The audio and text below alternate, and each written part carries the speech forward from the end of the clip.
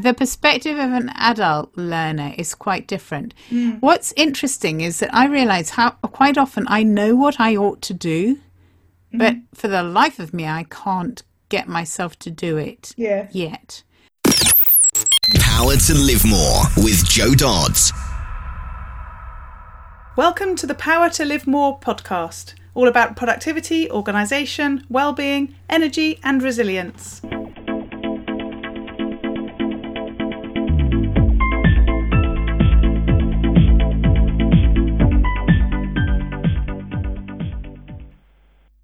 I'm Jo Dodds, and I started this show to enable interesting people to share their stories about how they use their power to live more, and by that I mean to do the stuff that they want to do more than the stuff that they need to or should do.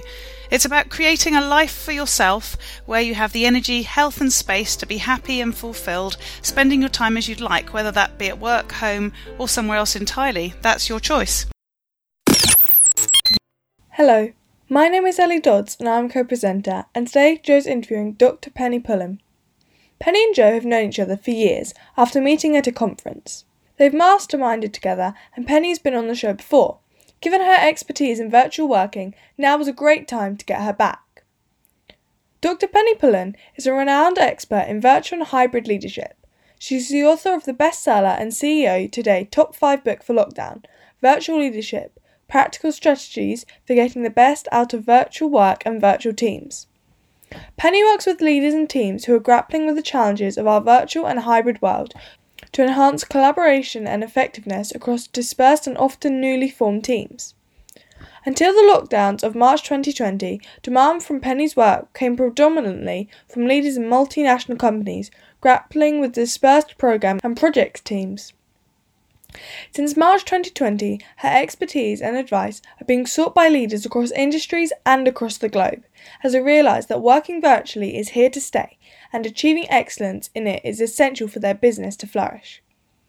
She is frequently asked for articles and has been invited to appear on national TV and radio. Penny founded the annual Virtual Working Summit in 2010, and this year's Virtual Summit had participants from 81 countries, a record. Penny was honoured to be one of the first dozen people worldwide to be given the Certified Professional Facilitator Master designation. Her PhD in nanotechnology and MA in engineering are both from Cambridge University. She is a chartered engineer, along with holding a number of other certifications and qualifications. She lives with her family, adult children and a handful of fish in a market town in the centre of England. When she is not busy at work or writing, she spends her time learning the violin, cultivating cucumbers and studying theology. Back to the studio. Today I'm interviewing Penny Pullen of Making Projects Work, and this is Penny's second visit to the show. So welcome, Penny. Great to have you back again. Good to be back again. Lovely. So start by telling us who you are, what you do and where you do it. Well, I'm Penny Pullen and I'm an expert in virtual and hybrid leadership and author of the best-selling book Virtual Leadership, Practical Strategies for Getting the Best Out of Virtual Work and Virtual Teams. Now, until a few months ago, that was fairly niche. The people I worked with tended to be multinational companies who had major change projects and programs using international teams with people distributed all around the world. And obviously in March, most of the world suddenly discovered that virtual leadership was a good thing, and nobody asked me what on earth virtual leadership means anymore. And so I do that. Where do I do that from? Well, I have an attic office in my home in Loughborough, which is slap bang in the middle of the UK, north, south and east and west as well. Lovely. So I then normally ask people how they got to do the things that they do. And actually, I really want to ask you that because, as you say, what you're doing now is something that people didn't really, or rather not everybody was interested in only a few short months ago. And now almost everybody, you'd probably say the majority of people in some shape or form have been doing work from home. And this has become, much more in the sort of public domain, as it were. But actually, it was another awful situation that kicked this off for you. So tell us a bit about how you got into being an expert, the expert, I'd say, in virtual leadership. You're very kind, Jo. Yes, it was nearly 19 years ago. I was really, really excited because I was about to launch my very first global program for Mars Incorporated, who I worked for at the time. And I'd arranged for everybody from around the world to meet for a kickoff meeting in New York. I think we were going to spend a week or two together to get this whole program scoped out and sorted, and then everybody would go back to their countries and run the projects in their own countries, and I would coordinate the whole program. The date on my ticket was the 13th of September 2001. Obviously, everything was ready. My bags were packed. I had my tickets. Everything was ready to go. But that date on my ticket meant that that ticket was never used. Because, of course, 2 days before 9/11 happened. And that tragedy meant that nobody flew. We were grounded for about 3 months. In some ways, the lockdown had a bit of a similar feeling to it. Suddenly, overnight, everything changed and we couldn't carry on as before. So that program, though, still had to carry on. So all these people I'd never met that I was going to spend enough time together to get this program launched, we had to do it virtually. And we had to do it virtually with 2001 technology. So we did it. The only video conferencing we had wasn't from little cameras on laptops. It was from a video conferencing suite in the very corner of the office, which tended to be booked up by senior managers. We did have instant messaging, and conference calls we used an awful lot of the time. And the great thing was that when I started working like this, I realised, hang on, I seem to be quite good at this. And the facilitation training that I'd had just beforehand meant that I was really tuned into what was working for the group and from the different perspectives of the people involved, and how we could really create a high-performing team around the world when we could only meet virtually. A year or two after that, because I'd been doing a lot of virtual, I was asked to help other people in the company to become better at virtual. And then when I left to start up my own business in 2007, that was one of the things that I was doing, particularly working with multinational organizations who are grappling with tricky projects that involved virtual teams dispersed around the world, and risk and changing requirements and all the other stuff that makes projects tricky. But virtual was always a key part of it. Mm-hmm. And as you say, interesting how the technology has changed and developed since. One of the things I find intriguing around this as well is that you are very visual. I mean, we've known each other many years, and I've sort of followed along and seen other things that you do. And one of the things that you've taught people is about how to use graphics for communication, haven't you? And so it's interesting, and I wonder if some of your sort of real skill around this has developed from the fact that you have had that sort of almost non-virtual skill set, if you like, that you then had to create virtually in some way. I didn't have to create the visual stuff virtually, because actually visuals work incredibly well virtually. It's fascinating. When I did my very first webinar for the Association for Project Management, at the end, the lady running it said, "Penny, how did you do it?" And I went, "How did I do what?" I mean, it went very well, but that just seemed normal to me. And she said, what happened was we had people joining as you started, and the numbers rose and rose and went up to 205. And then they stayed there. When we finished, there were over 200 on the call at the end of the webinar. And I said, and? But normally people join and there's a sort of rising curve. And then almost that curve carries on downward. And by the time they get to the end, there are not that many people on the webinar. I thought, oh boy, that's terrible, because if you engage people, they will stay and they will pay attention. And one of the things that works really well for engaging people is if you draw and if you do simple visuals And if you draw them live, it's especially good. So when I do sessions with organizations and with individuals, when I'm presenting, yes, I have a slide, but with minimal words on it, with some pictures, maybe a colourful mind map, something like that. But I will be drawing and highlighting and circling things as I present, and people watch. And that means that they stay looking at that screen, and that makes all the difference. There are 9 other ways to engage people virtually in my book, but that's a very powerful one. Yes, yeah, absolutely. It's something I've never quite developed as a skill. I always laugh when I go and sort of have meetings with people. Not that I do that in the same way anymore, but there's so many people who whip out a piece of paper and start drawing as they speak to me to demonstrate something, and that's just not what I do naturally. So in order to do those sorts of or use those sorts of strategies, I really have to try extra hard because it's not my natural thing to do. I don't even take minutes in meetings, never mind draw pictures. Jo, you could come on my next graphics course, which I think I need to run online. In fact, I have it all ready to go. And I'm just wondering the best time to do it. But join me. I've not yet got anyone who has left unable to do visuals.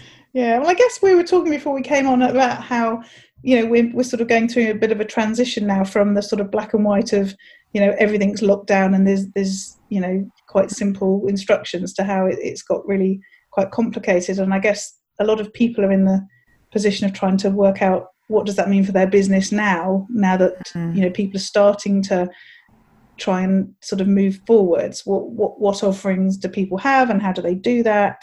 It's a difficult time for a lot of people, isn't it? It is. For me, I've been running virtual things for a long time. Well, I mean, if I didn't do stuff virtually, it would be a bit of a cop-out, wouldn't it, having written virtual leadership? So I have an ongoing mentoring group, which I launched 6 years ago now. And that's something that builds community and support amongst a small group of people over a year, although many people have stayed on for 2 years or more. So that's been interesting. And some of those people I've never met face to face. And I have run a graphics course virtually before. I've just had lots of videos redone, thankfully, last year before lockdown, which really make it very clear so that people will be able to see. Yeah. So tell us a bit about how you sort of get done what you get done within your business. You always come across as somebody who's very calm. And I was reflecting on this week, you've got one of your regular summits, which you'll be able to explain a bit about in a moment. And where many people have sort of gone on and developed and done sort of bigger things and they have like 30 speakers and whatever, you very clearly stuck to something that is obviously working for you. And I see a real consistency in what you do and a real sort of calmness. And I'm just really interested in how you sort of, develop your business and how that happens really. Is it, I suspect it's natural. You're a calm person, but tell us more. Well, you can either be calm or you can run around like a headless chicken screaming, and probably calm is going to be the most effective, especially in a crisis.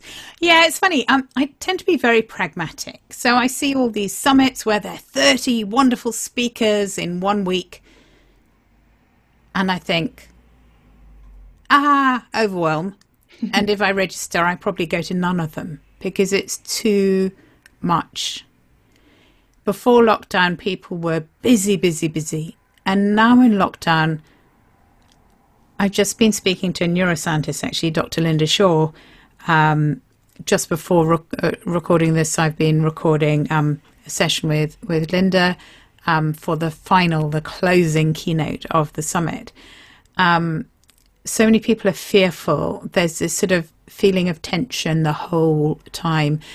We don't have the bandwidth for huge amounts of stuff. So rather than having 30 people and scrabbling around to find 30 people for a topic, I aim for the best people that I know will be really good. So I've had Graham Codrington, who you and I both know, Perry Timms, Jackie Harper on virtual presence, and then Dr. Linda Shaw on the neuroscience, if you like, of lockdown and beyond, and moving from fear and uncertainty to new ideas and creativity. So I choose brilliant people.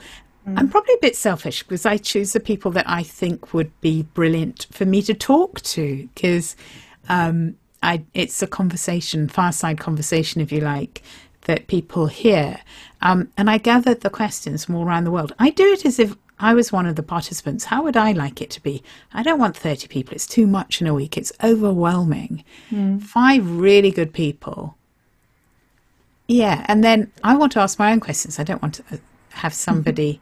If I was a participant, I would want to ask my own questions rather than just hearing people blather on for ages. So I gather in questions. And this morning we've had about 20 questions in from all over the world. And every question comes from the individual's perspective. So we're getting a much more rounded conversation because of that. Yes, it's a definite recommend for anyone who's not listened in before. And you said both of us know Graham. Actually, I also know Perry reasonably well. In fact, there is a picture somewhere of our shoes. We spoke at an event together, and I had my red speaker shoes, as I used to call them, on. And Perry always has interesting shoes, so somebody took a picture and posted it on Twitter for us. I've never met Perry. But we share a publisher, and they put us together on a panel webinar at the beginning of lockdown. And we got on so well, and our ideas complemented each other so well that I thought, yes, I need to invite him. Yeah. So I've been absolutely flooded with people wanting to speak at the summit. I've had some very high-powered people contact me, probably about 50 people or so who all were keen to speak, CEOs of famous companies, all sorts of people. But I thought, actually, it's my summit. I'll do it how I want to. I want to have people that I know are really good. Yeah. Maybe that's part of the calmness. It's my summit. I'll do it. I do it how I want to. Yes. So tell us a bit about how you get done what you need to get done. How do you organise your days? How do you work with people? How do you make sure you do the things that you want to do?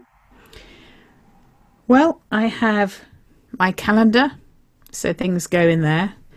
I do also map out the week on a large A3 sheet of paper so I can see what's coming and know what's coming.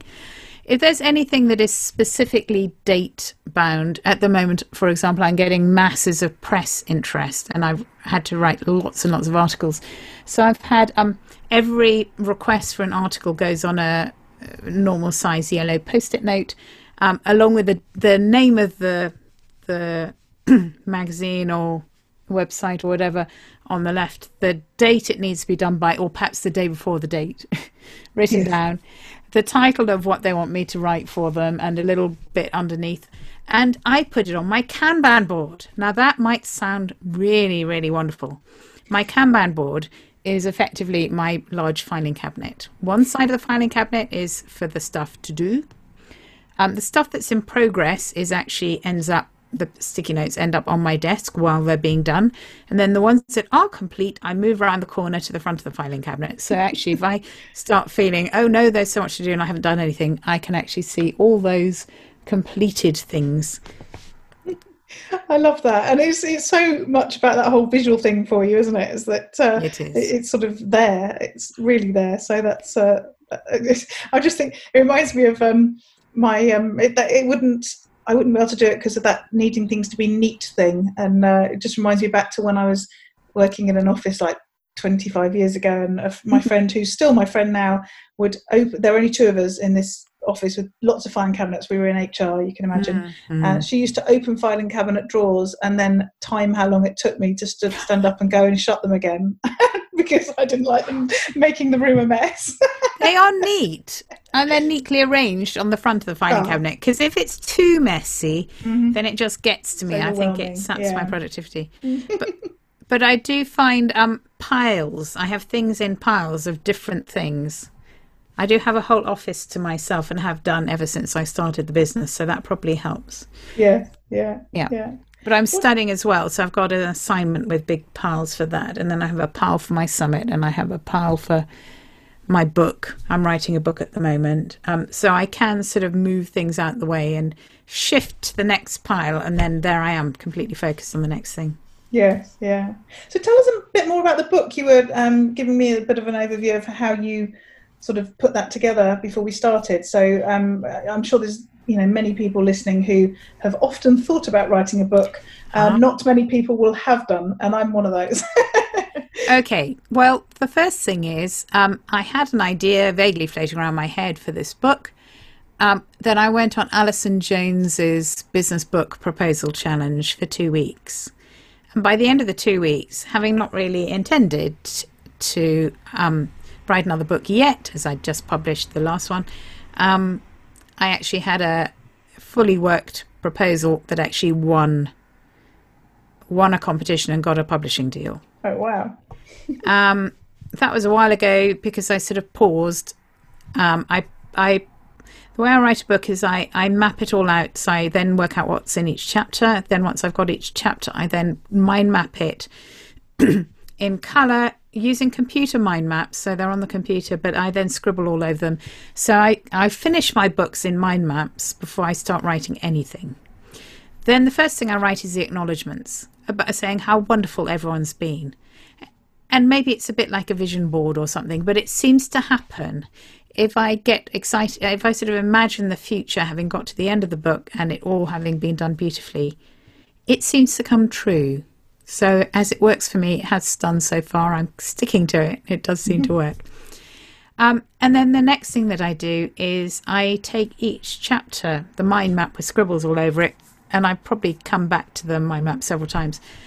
I then use transcription. I record myself speaking the chapter, get it transcribed, and then that's the first draft, which of course is probably not brilliant at all, but it's much better than starting with a blank sheet or a blank screen for me. I used to have a transcriber, then I moved to rev.com, and very recently I found a couple of things. One is otter.ai, which is free, and also does very accurate transcription, which I was very impressed at. Since then, I've actually bought a new service called happyscribe.co. There's an AppSumo offer on at the moment when we're recording. It may well not be available when people play this later.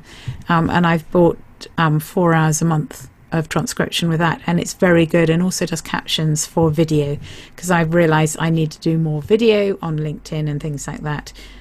Just short little tips. I think I'm going to be doing a lot of that. It seems to be a powerful thing to do and helpful for people as well. Interesting. And so that, as you say, sort of gets you over that blank page moment that I think probably most people struggle with. I suppose people who haven't sort of learnt any of the stuff around writing a business book sort of never think about the fact of what you've just said of almost breaking it down into really small parts before you start, and then you're just filling in the gaps, aren't you? Absolutely. I mean, it's just a process. The other thing that I've done now that I'm at the very end stages of this is that I've recruited a team of beta readers. I have about 12 beta readers, and they're brilliant. I put everything up on Dropbox. They read through and put comments on them. Really useful comments. In fact, I could spend my whole time responding to the comments as opposed to churning out the next chapter. So I've decided I'm looking at the comments, but I'm not actually going to work through them systematically and update the things I've already put up until I've actually got the whole thing out, and then I'll go through and use the comments. Obviously, I'm using the comments in the next chapters because I've seen that people have responded. And that means that then I've got all these people, as an extrovert, all these people going, ooh, when's the next chapter appearing, is helping me to get going. Yes. So built-in accountability as well. Brilliant. So just sticking on that theme of sort of getting other people involved, do you work with other people? You've obviously, as you said, you've sort of outsourced things before using like rev.com. I guess that's not individuals that you know particularly, but have you done that? Do you do that? I have a wonderful VA, which is probably the reason why I'm so calm in one of my virtual summit weeks. She lives in South Africa, so she starts before me an hour in the summer, 2 hours in the winter.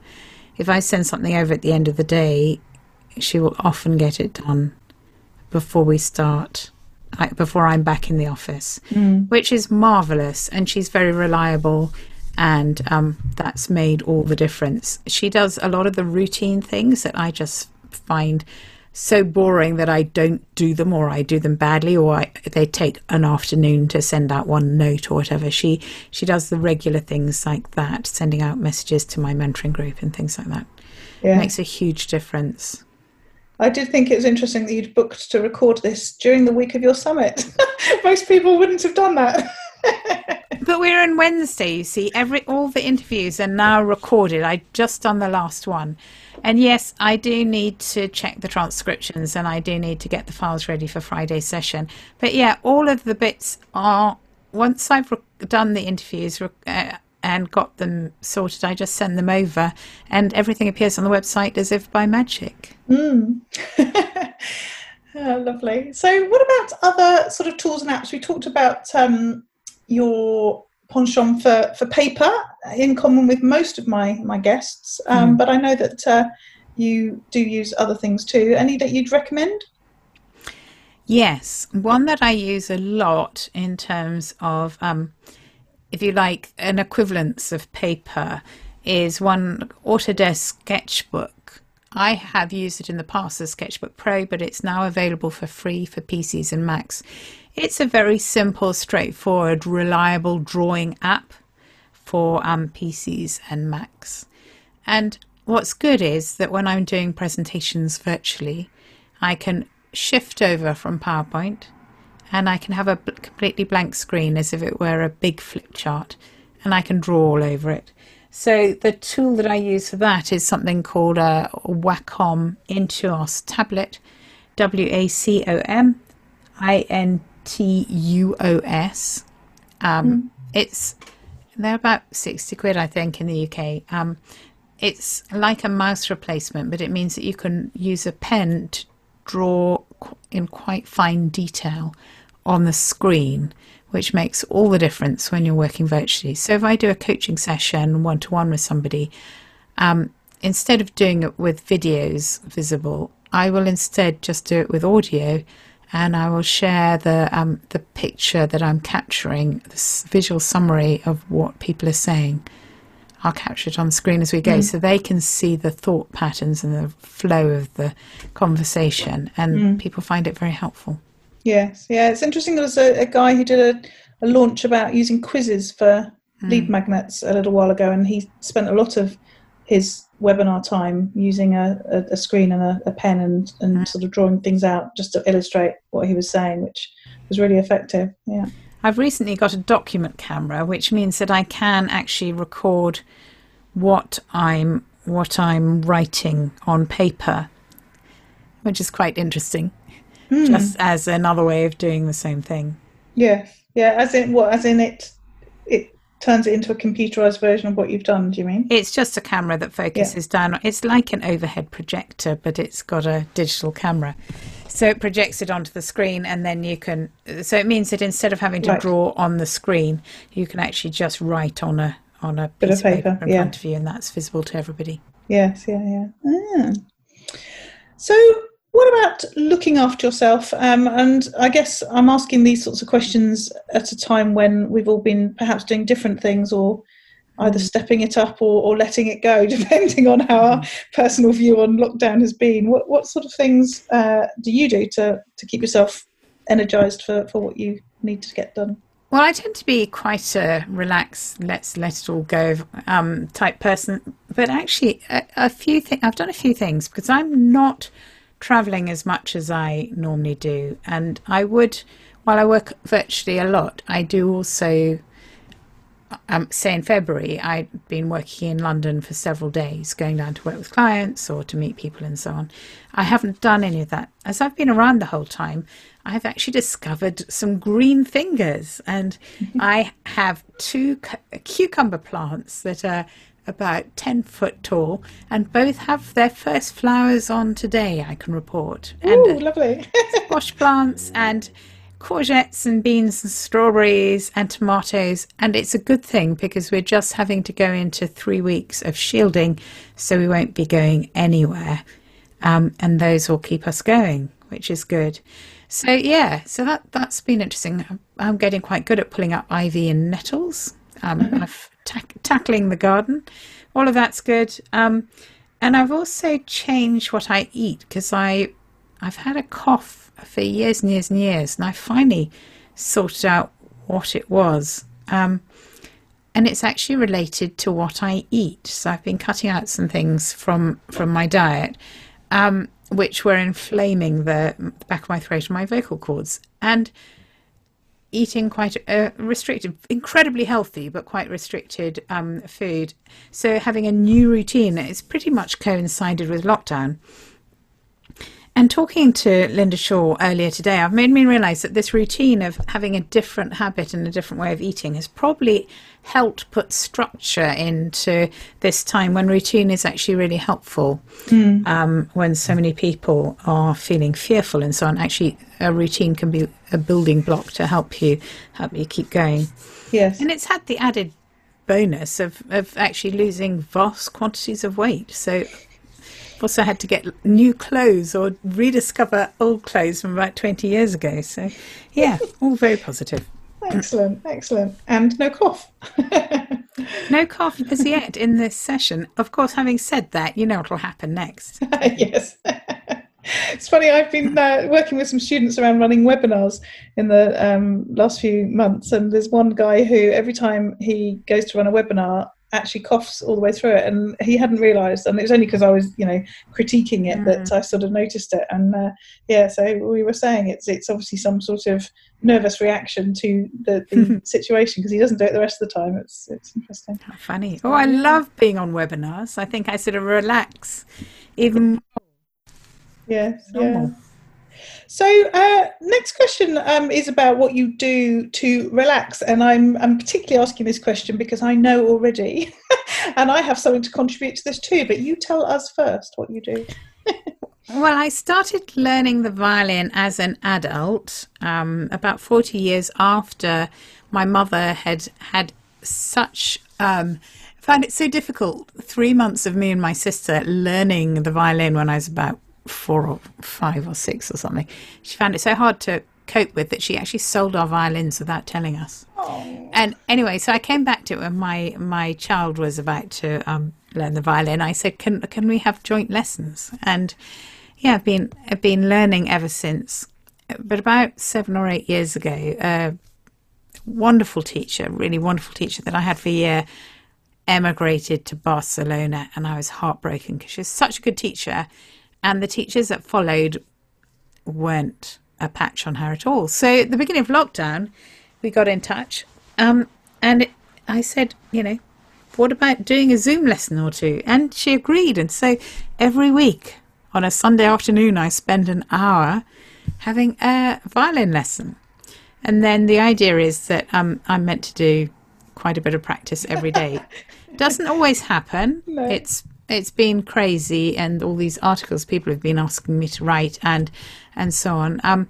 But it's good. And when you're playing the violin, there's no way you can think about pandemics or business or your to-do list or anything, because it's so complicated. What with the bow hand and the everything else, and the pressure and the angle of the string and the getting in tune and goodness knows what else. But I love it. And actually, having had a whole lockdown's worth of lessons, I'm surprising myself by how good it sounds.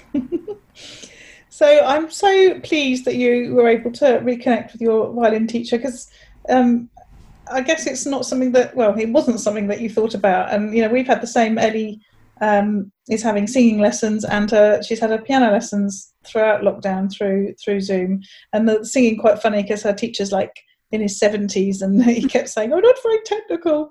And in fact, I don't think they're doing it through Zoom; they're doing it through FaceTime, because that's about all he could manage. But it has been funny. But I follow along on Facebook with you because we've been friends for years, and I saw you play your violin on the doorstep. That was what was that?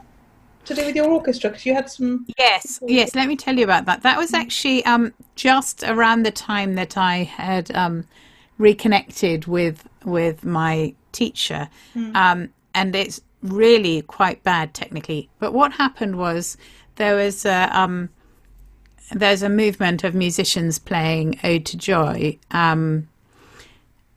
and dedicating it to people around the coronavirus. And the orchestra that I play in is based in Leicester, and quite early on, one by one, 3 members of the orchestra died. And that was when it really hit me, gosh, that this is serious.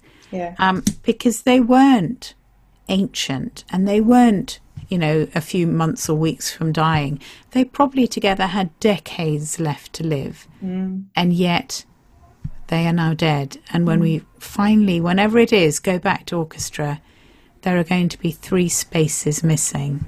So the guy who played the horn, the lady who sat behind me playing the second violin, and one of the first violins.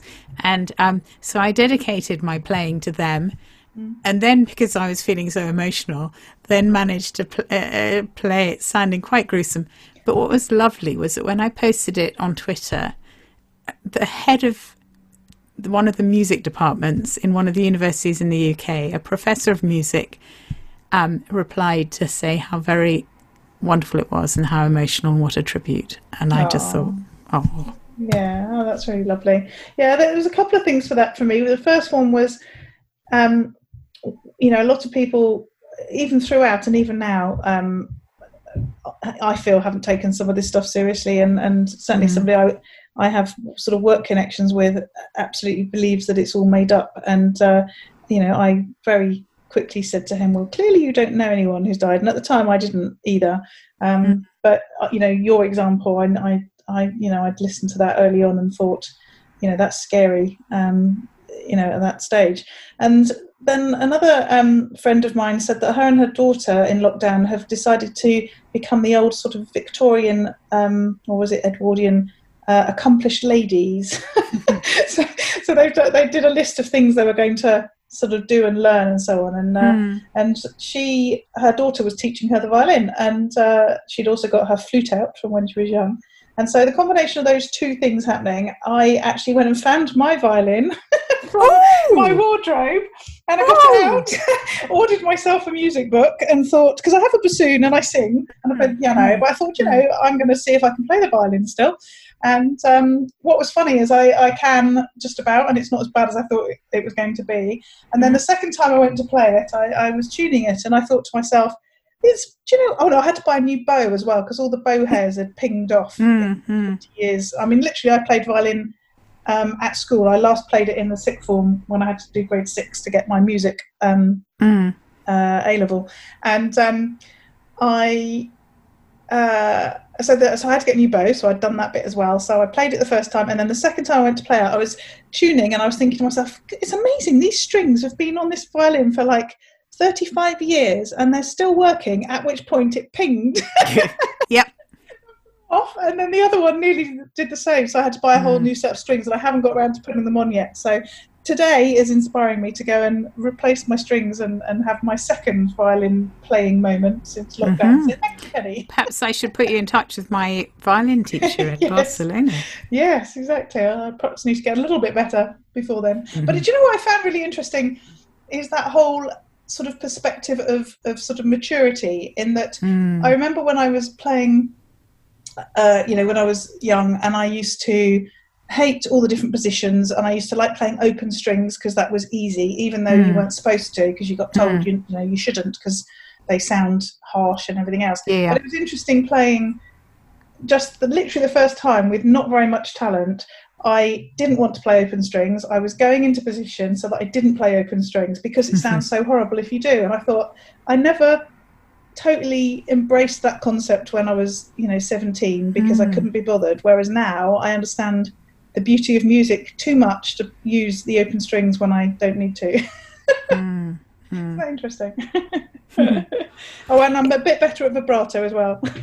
The perspective of an adult learner is quite different. What's interesting is that I realise how quite often I know what I ought to do, But for the life of me, I can't get myself to do it yet. Yeah. And so because of that, I've been so much kinder since to my own, to the people I'm working with on practical things, for example, facilitation skills. People may know how to do something, but habits die hard and they're likely to do other things and need reminding, just as I need reminding many times. Yes, try this, a little bit lighter, try a little bit lighter. Try a little bit lighter. I know in my head what to do, but there's a difference between knowing it in your head and actually being able to do it. Yes, absolutely. The other thing I've learned, which sounds so obvious every time I say it, but I do keep repeating it, is how much practice makes a difference. Because I've been playing the piano nearly every day since lockdown, even more than I ever used to. And clearly, you know, my playing has improved massively. And I keep sort of going, it's amazing, isn't it? What a difference practice makes, which of course is, you know, obvious. But I've seen it. Do you know what I mean? Yeah. Keep trying to tell Ellie that as well, but it's not quite having the same sort of no my kid doesn't practice. Instead he just produces amazing videos with gazillion different instruments. So this is a kid who plays about 12 different instruments and sings incredibly well. In fact, a friend's used one of his videos of Pie Jesu for his mum's funeral, which I thought was really rather lovely. I saw that recording. That was really good. I think he got me back into playing my bassoon again a little while ago as well. So you're doing a good job of inspiring in this house. That's good. Good to hear. So what about learning and improving yourself? I know you're somebody who does do that all the time. How do you do that? With others, if at all possible. So I've just been on part of a program to really hone in my speaking skills, because I'm being asked to do more and more inspiring talks around virtual leadership with organizations. So I've done that. And then in August, I'm going to be doing a program with Dr. Linda Shaw around the application of neuroscience to the work that I do. So that's going to be fascinating. So yes, learning things with other people is really important. And quite structured from what you said as well, as in sort of spot a gap, an opportunity, and then go and find teaching. I mean, the other thing I do is I read books voraciously. I just read huge numbers of books and find them so useful. And then I try out the things I've learned on the books with the people that I work with and people that I mentor as well, and actually put things into practice. Yes, yeah. So last couple of questions. What about those days when it goes horribly wrong? I'm intrigued to hear how the calm Penny deals with those days when it's all just going pear-shaped. Probably just shut the door of my office, go off down the other end of the garden, dig up some mud and plant some plants, or pull up some ivy and nettles. That seems to work pretty well. Or go away and saw at my violin. My teacher wouldn't like that, would she? Or play Scottish laments that just sound wonderfully doleful and can work out any negative emotions quite quickly. Lovely. And what about on those days where you get to live more, and that's where you get to do more of the things that you want to do and less of the stuff that you don't want to do? What do those days look like for you? I don't know about living more in lockdown, but for example, yesterday I received an absolutely wonderful message, and I've been getting quite a few of these recently. And in essence, the message was, your book has changed my life. Wow. I'm always a bit stunned when I get them, but this is somebody who had been, I think, working from early morning till late at night, sitting on video meetings all day at the beginning of lockdown, and it was destroying her really. And she got a copy of my book and read through it and worked out how to be a virtual leader, and obviously is not spending the whole day sitting on those video calls, but working, doing meetings when it makes sense, working with her team in between. And she just said, thank you so much, it's made such a difference to me. And if you get one of those every few days, then I feel like I'm doing what I was meant to be doing. Yes, yeah. So thank you so much, Penny, for joining me again. And I always think when I've had somebody on the second time, it just reminds me of firstly, how full all our lives are, and secondly, how circumstance has an impact on us. We've had a much different conversation to the first time, and never for a minute did we imagine what would have happened in the last few months before this second conversation. But thank you so much for joining me and sharing some of your expertise. It's been lovely fun. Thank you very much. So tell people how they can find out more about you and connect with you. Yes, I'm on LinkedIn and Twitter. In both of those, just look for Penny Pullen, but it's important. It's Pull, A for Alpha, N for November at the end. Pullan, not Pullen. Lots of people look for me as Penny Pullen, and they don't find me. But Penny Pullen, I'm pretty much unique in the world. I think there's somebody in their teens in the US, but they're so obviously not me that that's fine. Makingprojectswork.co.uk is my website.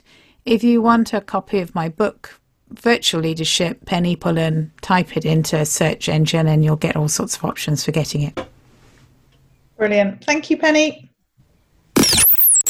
All this information is available in the show notes. If you go to powertolivemore.com / in this case 170, then you'll find them there. And this week I want to talk to you about lead magnets, which is what we were talking about at the Counterpoint Networking meeting on Monday. We had a discussion about the sorts of media that can be used for lead magnets. So just in case you don't know what a lead magnet is, it's basically a piece of valuable content that you offer to your audience in exchange for them giving you their email address so that you can then follow up with them using autoresponders. You don't have to do that. It could just be a piece of valuable content that you've given to create value for your audience and some sort of loyalty so that they keep coming back, and at some other stage you get the opportunity to get them onto your mailing list. But generally you'd use a lead magnet to exchange their email on your mailing list for this particular piece of content. So we talked at the meeting about ebooks, which have been something that have been around for a long time. They're perhaps less sexy than they might have been in the past because there's ebooks available everywhere. Kindle themselves have a load of free ebooks, never mind those that you pay for, but they're still useful if it's about content that person really wants and you're selling it well with a really hooky title. Then people will still download ebooks even if they don't end up reading them because they want the value that you're providing. It might be that you've created a short video to explain something that they want to know about and you're offering that to them. It could be a checklist. Checklists are really popular at the moment, a way of people taking action really easily by following a list of items that you've created for them to enable them to do something. And so we talked about those examples and a number of other examples, and another one actually thinking about it that we've talked about a lot recently, particularly my membership site, is about quizzes, how you can ask people to, or offer to people to complete a quiz, and as a result of that you get to add them to your mailing list. You can send them some useful content that relates to whatever it is they said in the quiz as they answer the questions, but also you can use it to segment those people so that you know what to send them based on the answers that they gave to the quiz. So that's some of the discussion that we had. I created a checklist for the members to download, which gives those ideas and talks about how if you can create lead magnets that are really connected to a piece of content, and you sort of flex and have a different lead magnet for each different piece of content that you have on your website, it can be really effective. So somebody reads something on your website, they read your blog, your article about a particular topic that they want to find out more about, and then you offer them a deeper dive into that information in some way, and then you can see how people are much more likely to take you up on that and download or sign up for the lead magnet at that stage. So just so you know, when we have meetings, I make some notes and I create a blog post on the Counterpoint Networking site for the people who've been at the meeting. If you join Counterpoint Networking, which is free, and you come to any of the meetings, you can get access to all the meetings that are on the website. So if you're interested in getting that download, then do go to counterpointnetworking.co.uk and join as a free member. The other thing is that I found an article following the meeting that was written on the blog of cindybidar.com, who I have had on my podcast, in fact, and she talks about 11 creative lead magnet ideas to grow your list.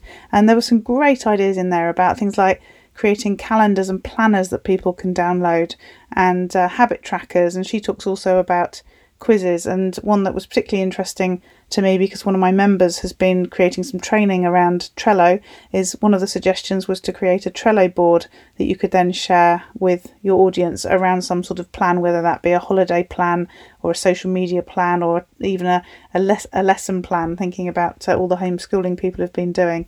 So that was a really interesting article as well, which I have shared on my social media, but again, the link to that is in the article on the Counterpoint Networking website if you're interested. Next week's meeting, which is on the 10th of August, 2 o'clock on Monday afternoon, British summertime, is on the topic of productivity tools. So if you're interested in that, then also visit the website. And if you go to counterpointnetworking.co.uk/200810, then that'll take you directly into the page where you can book to come to that on Monday. Again, the show notes for this week's show are at powertolivemore.com/170, and we look forward to speaking to you next week. Use your power to live more.